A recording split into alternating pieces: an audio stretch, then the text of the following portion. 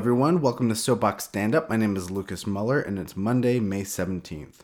Real Salt Lake played Nashville SC this weekend in the first meeting of the two teams in their history, and it ended in a 0-0 draw. It was what can only be described as an incredibly boring game. It felt like not a lot happened. So I'm not going to spend too much time on recapping the game because there were no goals.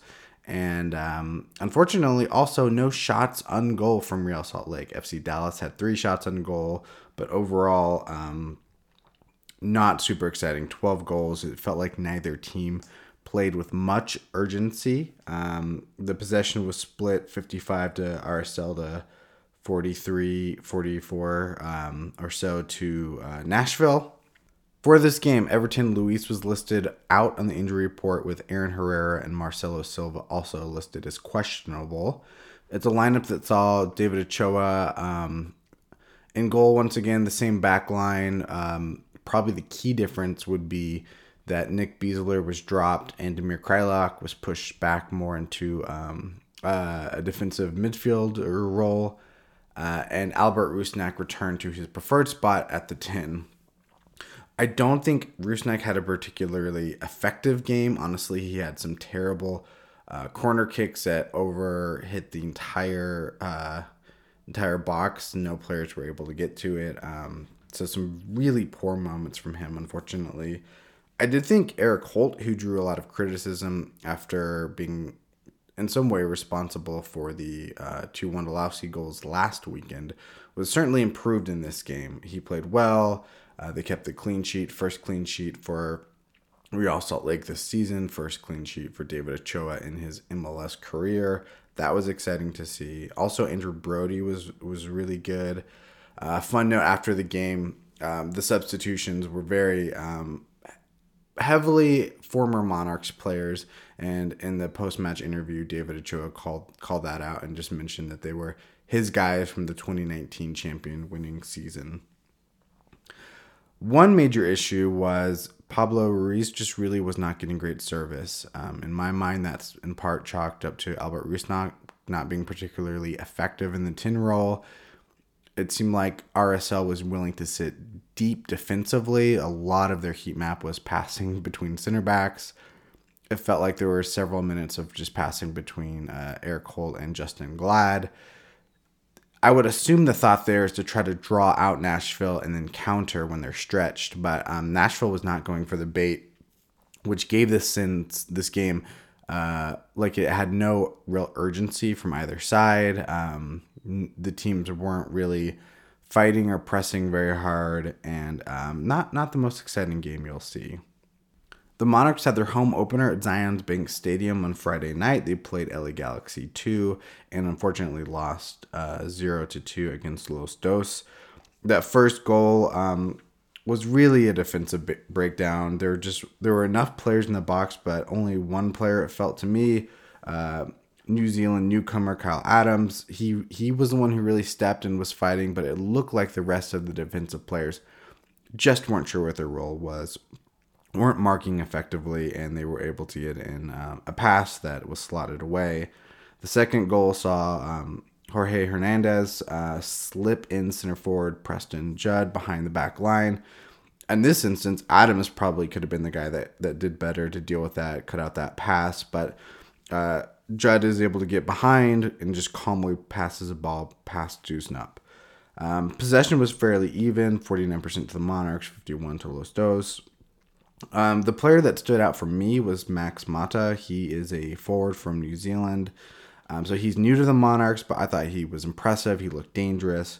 Jeff Dusnup, he's only 16 and he played in goal. And everyone I've talked to says that he is ahead of where Ochoa was at his age. So he'll certainly be a player to watch. This team also, just to be aware, is very, very young. Unlike that 2019 championship winning team, they had a good mix of youth and veterans, or at least players that had some good years under their belt, like Jack Blake, who was the captain, or even Luke Mulholland, who had played for RSL, played in the league, so he had a lot more experience. And there's not a lot of that this season, and it might be a better way to develop young players they're certainly getting a lot of experience, but we're not also seeing great results so far. They have a draw and a loss, so 1 point from 2 games isn't amazing, but they could certainly figure it out. In other organizational news, Real Salt Lake lifted the requirement to wear a mask to games.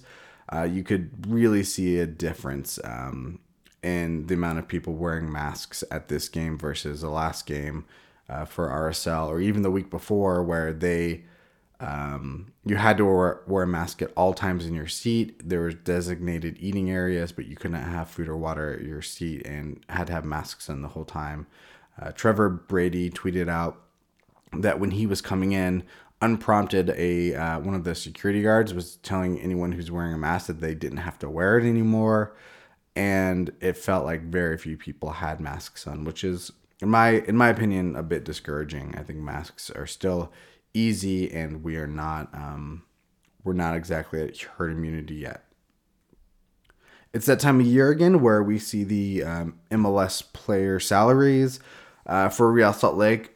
The 3 highest paid players are all midfielders. Albert Rusnak is on $2.35 million guaranteed annually. Damir Kreilach, $1.35 million. And Everton Luis at $1.26 million. So RSL has a pretty expensive midfield, and that's really where the bulk of the salary is going, is those 3 players. On the other end of the salary spectrum, RSL has some really incredible values coming through. Rubio Rabin is only on $152,000, and what we've seen so far from him has been quite impressive. He's certainly earned that already. David Ochoa, starting goalkeeper in all games, is on $90,000, and Andrew Brody, who has surprised us all and been very impressive, is on $85,000. I mentioned this earlier, but on the injury report this week, Everton Luis is still out, but he was seen walking around the stadium without a boot or crutches, so that's certainly a good sign. Aaron Herrera and Marcelo Silva were both listed as questionable. I haven't been to training, so I don't have any idea how they're progressing. Hopefully they're coming along and will be available this weekend, but it could take some more time. In the last piece of non-game news, outlets in Argentina are reporting that Johnny Menendez has agreed to a fee, $1.4 million with Real Salt Lake. So it seems very likely that he will be at Real Salt Lake sometime this year, likely in the summer. He is a player that could improve the attack. It's exciting to see RSL getting names like this, and even spending this kind of money without an owner in place. So it's not been announced officially, but reports are coming out that it has been completed.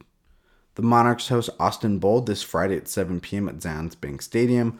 Austin have only played 1 game so far this season, but that was a loss for them, so they are at the bottom of the standings.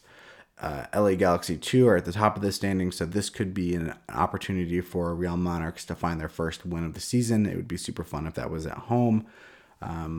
Would certainly encourage you to get out to that game. Monarchs games are really fun, and if you haven't been to Zions Bank Stadium, it's a great facility. After 3 games at home, Real Salt Lake are on the road, this time to FC Dallas. That game is Saturday at 6 p.m. in Dallas. So far, FC Dallas, they have 1 win, 2 draws, and 2 losses this season. Not great. They look like they've struggled. They're currently at 7th in the West. RSL has struggled in Texas in the past, but it's still early season. Humidity won't be too bad. And Dallas, aren't as dangerous as they have been in other seasons. So this could be an opportunity for a good win for Real Salt Lake. But we'll see. That's it for this week. Thanks everyone for listening, and we will be back next Monday.